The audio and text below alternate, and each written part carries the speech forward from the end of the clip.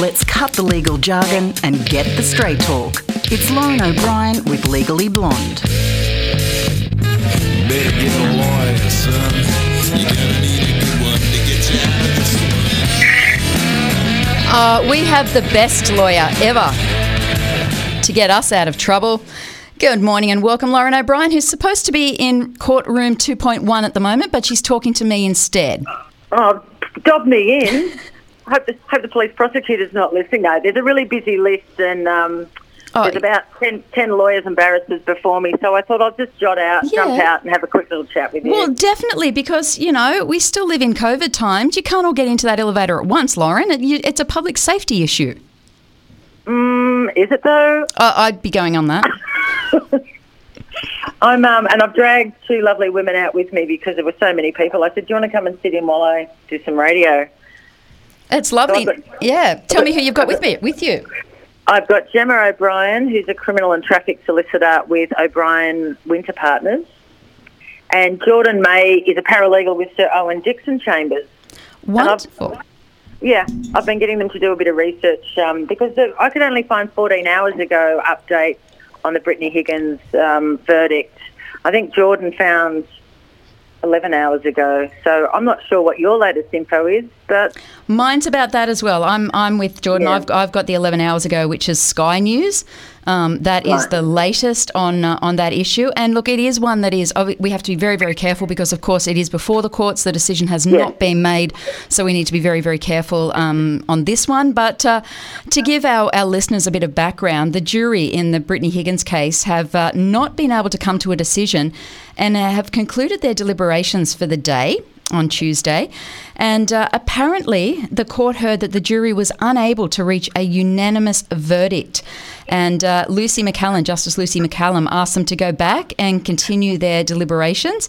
She said that she was reluctant to discharge the jury at this point in time, but she conceded that she expected them to eventually achieve a unanimous decision. Is that wishful thinking on her end? Well, I think in matters like this, don't forget, the criminal court onus, it's beyond reasonable doubt.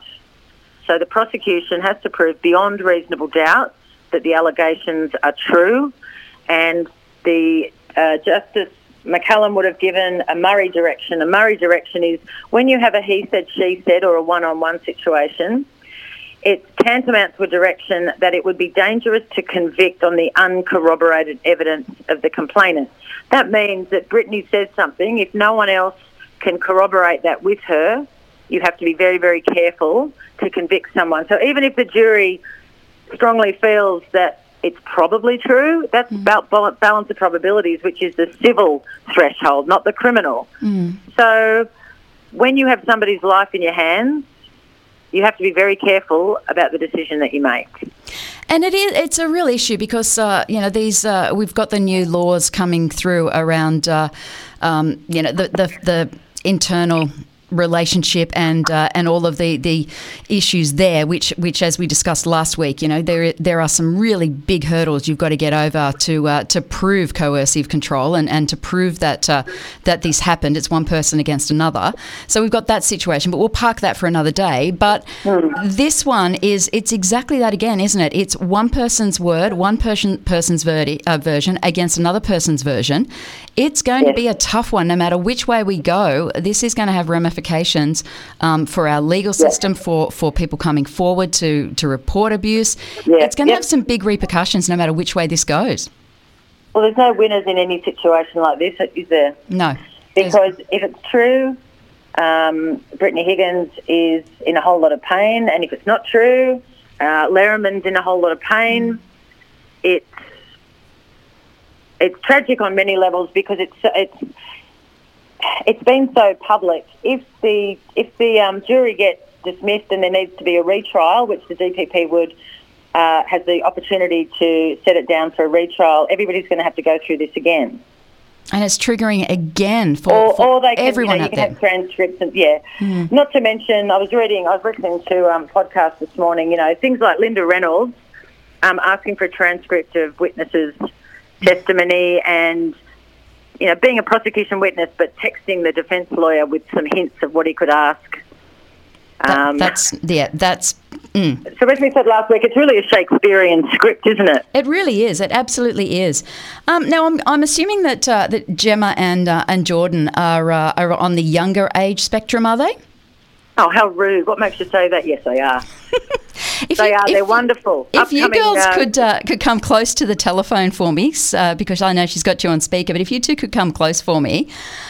Gemma, I might start with you first. You've both been looking into this case and into this situation. Do you have any thoughts on where this could go next? I think it's really hard to say, especially in cases like this, as Lauren said, when you've got a situation where it's one-on-one, it could really go one way or the other. Are you concerned that this is going to put a bit of a dampener on those people who do come forward? Is there that concern? I think there's always that concern in situations like this, whether it is true or not. You're always going to have those instances where justice isn't achieved. I do think there's always that risk. It's quite scary. Jordan, I'm going to ask you a bit of a different question. Why are you feeling that the judge is she is very loath to discharge the jury at this point in time? As we know, this is only the second time that she's communicated with them. They did ask to be discharged earlier in the day, saying that they couldn't come to a unanimous. She went back and asked them to please continue to deliberate. They then at 4:00 asked to be discharged for the day. Why do you think that Chief Justice Lucy McCallum is continuing to push them to give a decision? Well, Lauren O'Brien's going to answer that because Jordan just had to leave the room quickly. Oh, okay. She actually Bye, had some Jordan. work to do. Well, I think it comes down to the fact that it could be a retrial. So if you've gone all that way, people are tired, juries are tired. They often do come around to a unanimous decision. It just sometimes takes a bit longer.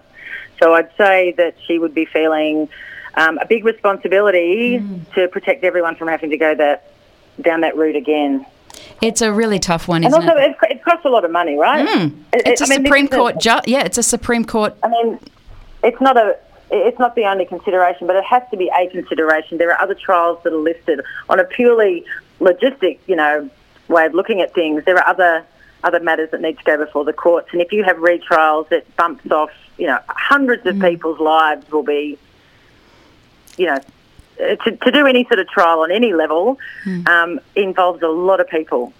It's obviously showing that this jury is very conflicted. The fact that they can't find a unanimous verdict, either guilty or innocent, it really does show that this jury is split.